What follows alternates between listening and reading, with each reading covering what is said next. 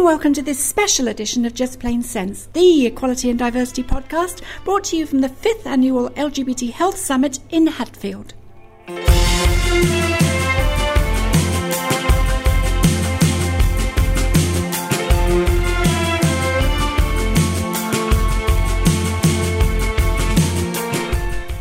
I'm Christine Burns, and I'm with James Holland, the Equalities Manager at Hertfordshire Partnership Foundation Trust, who are hosting this year's event. James, it's the 5th of these annual conferences. Why is your Mental Health Trust hosting this one? I think 2010 has been a really important year for us in the Trust in terms of LGBT work. We've been very involved in the Stonewall Workplace Equality Index, as well as developing a lot of local projects around surveying the needs of local LGBT people. And I think it was the next step for us to actually show that we can take on this issue at a national level and influence what's happening at a national level, as we've always felt that we were a very well managed, very forward-thinking and innovative mental health trust. Now, each of these summits has a theme. What's the theme this year? This year's theme is the emotional connection, healthy mind, healthy body, which is basically trying to highlight the importance of emotional well-being for LGBT people and how that can affect their physical well-being and vice versa. Well, it looks pretty packed out. It is. We've been very lucky this year. We've had one of the largest delegations that the summit's ever had, which we're very pleased with. And everyone seems enthusiastic and passionate about being here, which is great. And the facilities are pretty impressive too. Oh, we've been very lucky. Conference Hertfordshire at the university definitely sort of know how to put on a good conference and have been really supportive in helping us hold the event here. Okay. Tell me about some of the speakers and workshops. We've had one of the things we found really important is to have that personal perspective. So peppered throughout the whole of the event, we've got personal stories from LGBT people themselves. But we've also sort of had presentations from national agencies such as GIRES and also such as Mind Out down in Brighton, as well as National Mind, really highlighting what the current issues are for LGBT people in the country.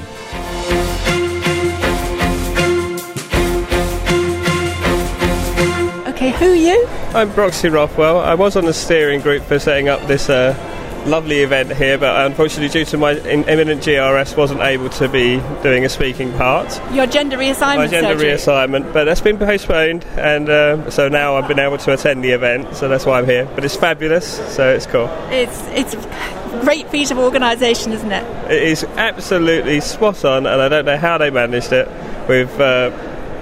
I don't know, it's Hertfordshire. You don't see this in Hertfordshire every day, so it's cool. Okay. And what are you hoping to take away? Lots of contacts from other trans people, and hopefully a good feeling from them from the NHS point of view, that they'll have seen us out, and the more of us they see, the better their services will become. And you are?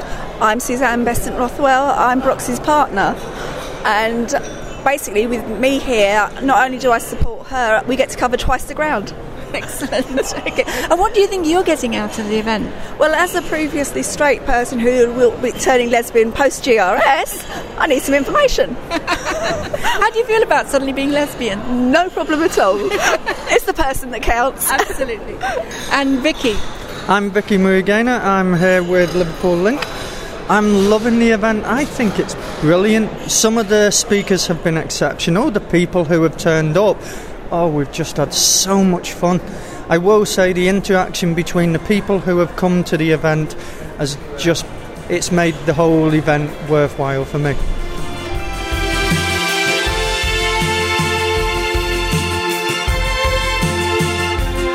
I'm with Tim Franks, who's the Chief Executive of PACE. Your presentation this morning's been about some research which your organisation's just published. Can you explain what that is?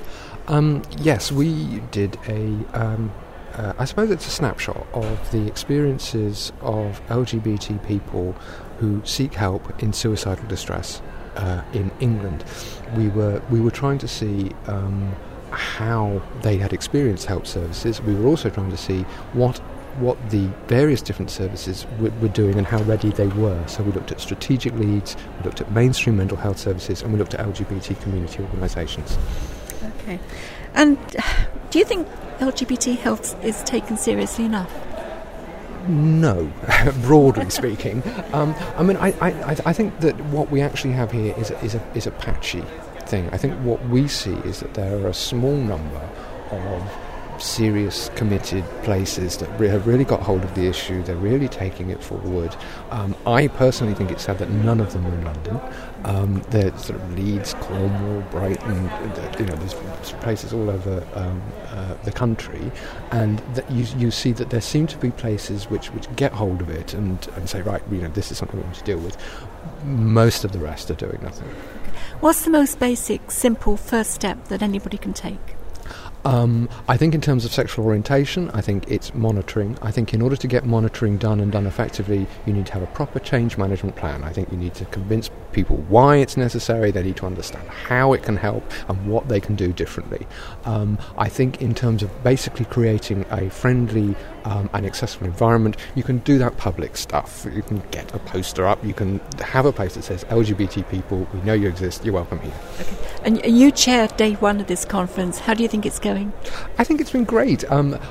Or at least, to be honest, I was so wrapped up in making sure things went to time and dealing with the technical problems and microphones and things like that, I have a dim perception then of what was actually going on. People said some stuff. It sounded very interesting.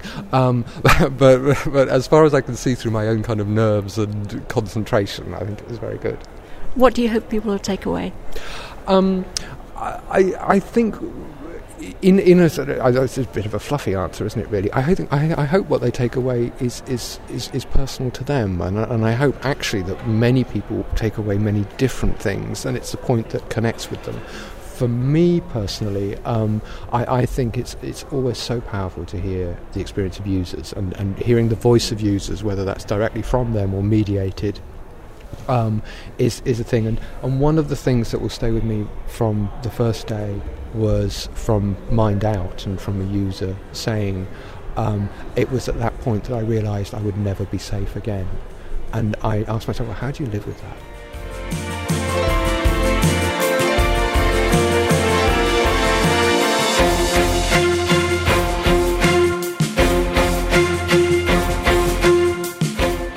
I'm with Dominic Davis from Pink Therapy. You've presented a workshop here. Why do you think it's necessary to focus on LGBT health issues specifically? I think LGBT health issues are different to mainstream health issues, and I think they're a much neglected subject in the training of health professionals. So people generally haven't had very much before, and that's why I think it's important to come and try to skill ourselves up and increase our knowledge.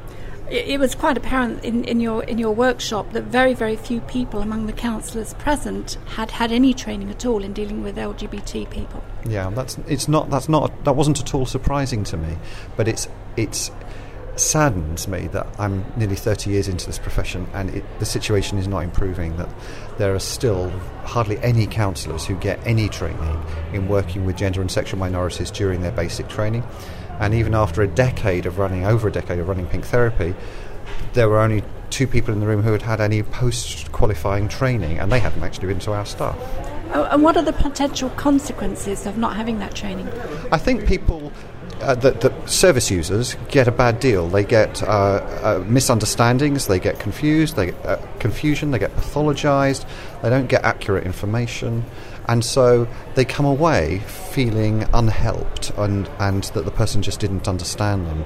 And I think it's incumbent upon all of us, if we are working with this population, that we develop the cultural sensitivity to be able to deliver the services that we're employed to do. And your impressions of the conference overall? I'm loving it. I think it's a really good opportunity for people to get together and to network. I'm enjoying the other presentations, and I'm looking forward to the second day.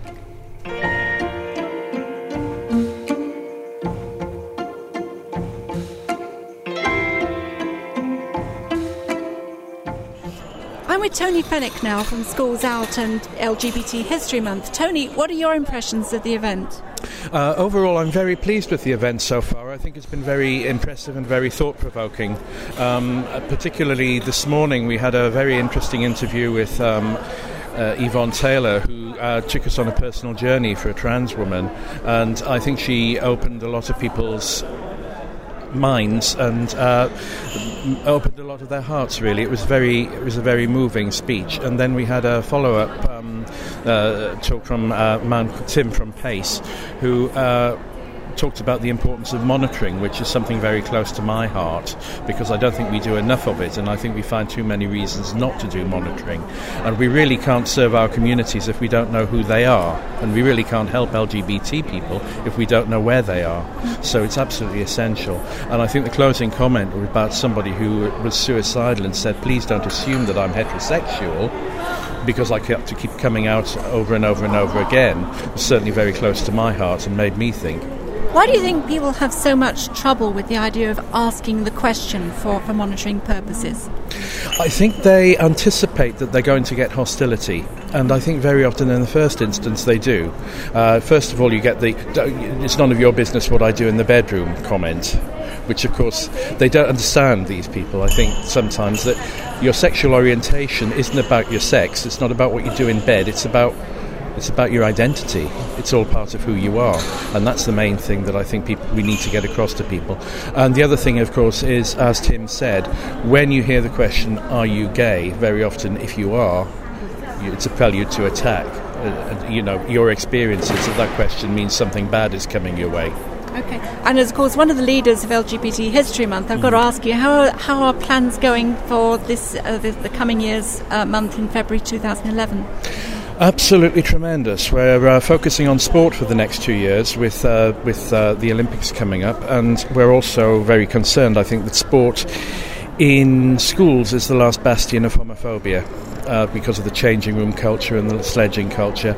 And we're also very anxious that there is not enough participation and there is not enough activity for the LGBT community in sport, and that's a bad thing because it means they're not fit, they're not very healthy, because they're not getting the access to the facilities that straight people and heteronormative people very often are. Okay. And that's a major challenge. And is it a very full agenda for February? It's an absolutely full agenda for February. We've got the calendar up there already.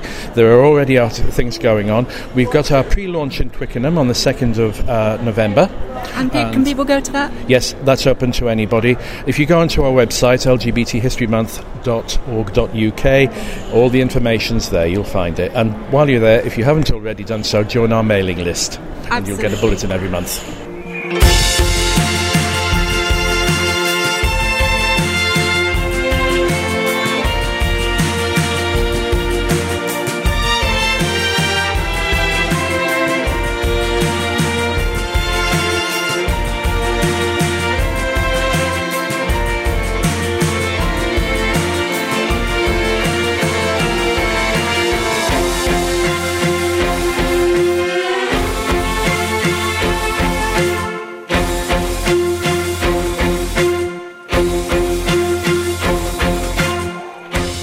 Daniel Gomez now of the Lesbian and Gay Foundation. Daniel, what are you here to do today? Today we're doing a workshop around what gay men are looking for, what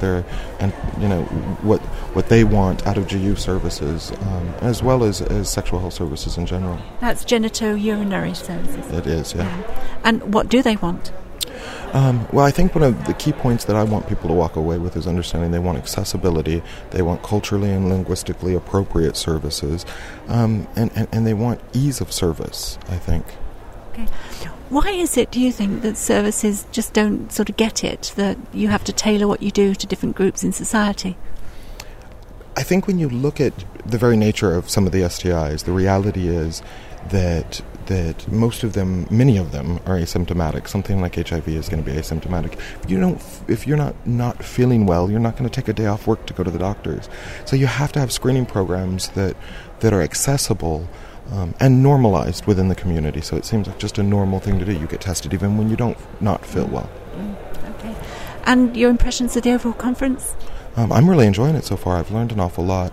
I appreciate the overall kind of mental health theme that's happening. I found that to be really useful.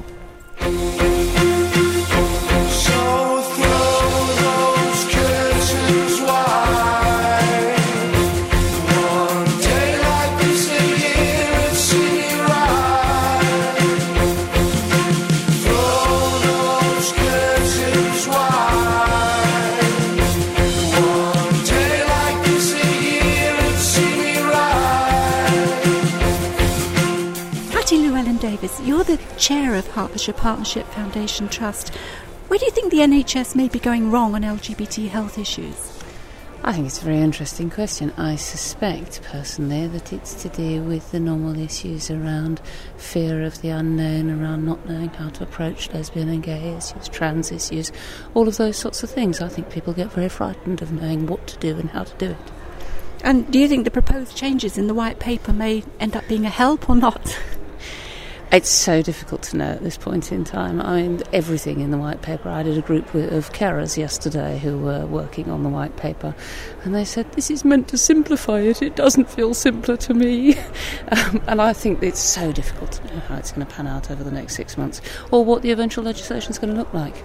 I guess we should hope that liberating the NHS should be a watchword for all of us. And how do you think services can be improved? Oh, I think services can be improved in all sorts of ways.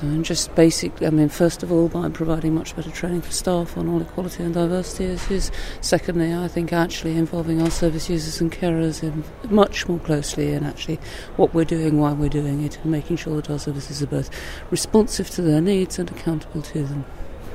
And what do you think are the strongest messages you hope people will take away today? Oh, that anything's possible and to keep fighting.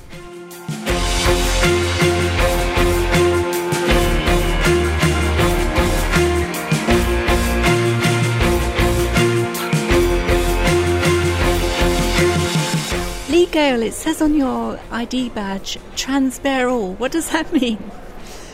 Trans bear all, it's kind of an idea of having a space for trans people to bear all, so not just physically but discover who they are really. What Trans Bear All focuses on are issues around bodies and sex and intimacy, because we did a project a couple of years ago called the Transtastic Men Calendar, and this was in the style of the Calendar Girls, so we had naked men, and they were all trans men, and we realised that the guys that took part in that got so much from being naked and being photographed and seeing their bodies from somebody else's perspective, and not just in a mirror. They felt so much more confident, so much more empowered, so much more sexy and proud of who they were, that we realised that this was something that was needed for the community. Because a lot of trans people, both trans men and trans women, have body image concerns. That's right, yeah, and not just from that fear of who you are and you know, disgust of your own body or whatever that may be, but also from the community itself or the wider public feeling that this is what a trans man or a trans woman, or this is what a man or a woman should be like, this is how they should act, this is what their bodies should look like. So we've taken a lot of that on board in our own community, I think, and there's a lot of fear around enjoying your own body, because if you say that, for example, you're a trans man and you enjoy having sex and being penetrated with the vagina, then you can't possibly be trans, because you enjoy that aspect of what is seen as being a female part of the body. It's a bit like trans men having babies. Exactly, yeah, which is obviously incredibly controversial, and again within our own community, a lot of trans men fear that as well, because it can be hard for them to understand why somebody could be male and want to do something that is traditionally seen as such a female role. So we just kind of want to offer up the opportunity for people to explore that themselves and self-identify and discover who they really are and not who they should be. Okay. Have you been enjoying the conference? Very much, yeah. Met lots of good people, heard lots of interesting things, did a workshop ourselves which went really well, and been to pretty much every one of these apart from one, and each time you get to learn something new and meet some new people and do all that networking kind of thing. So, what do you think people should take away from it? I think people should take away an idea of the sort of the LGBT community as a whole, and I always find it interesting to come in and listen to some of the things that I don't know so much about and understand a bit more about the different communities within the LGBT, because it does cover such a huge variety of people. So get more of an understanding of who we are, and therefore being able to fight for our rights better and do that because we understand who we are and where we're coming from.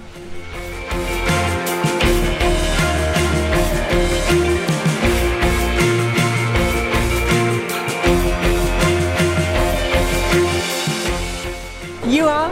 I'm Monty Moncrief from the Department of Health. And what do you think of the event so far?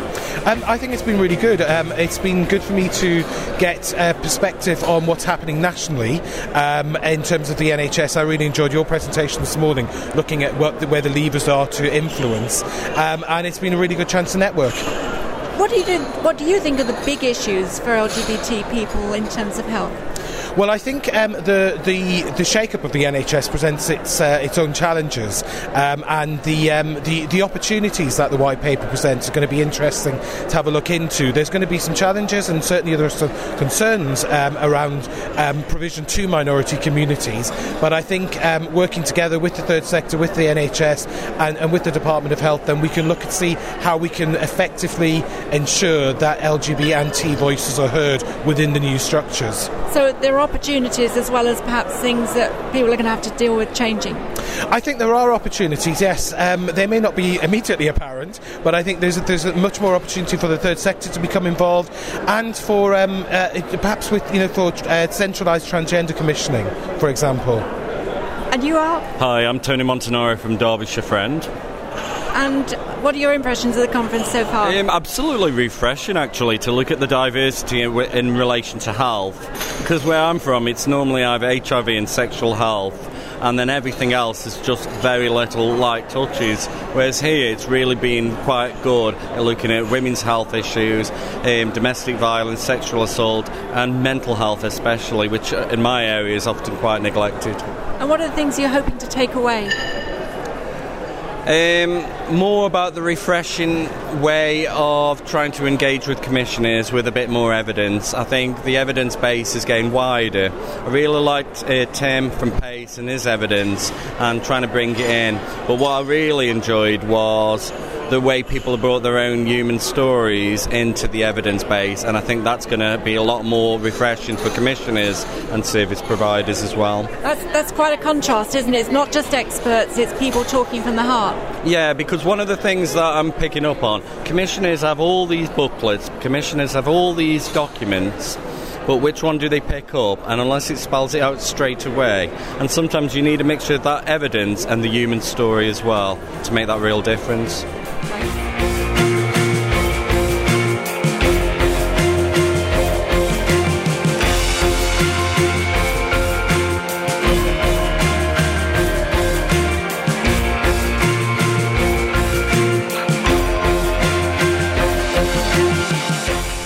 Lorimer, you've got the closing keynote speech in the event.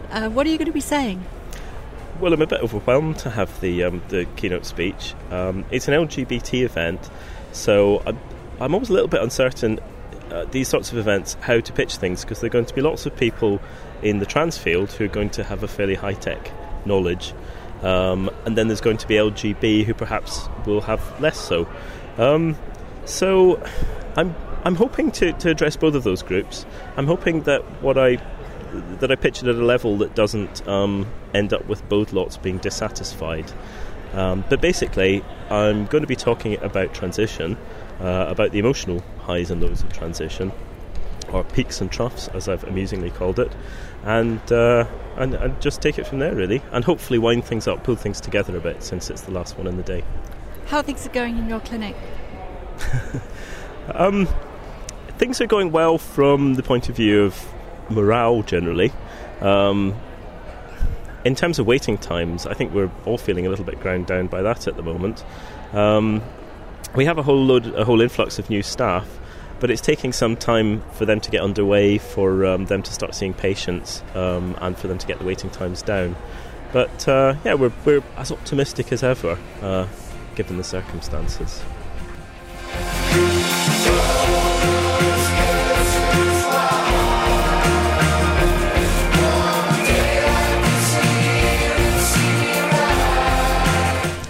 Brings us to the end of this special episode of Just Plain Sense. If you'd like to hear more, then the place to go is our website, podcast.plain-sense.co.uk. Join us again soon for another programme on a topic relating to equality and diversity. For now, it's goodbye and thank you for listening. Just Plain Sense is a Plain Sense Limited production.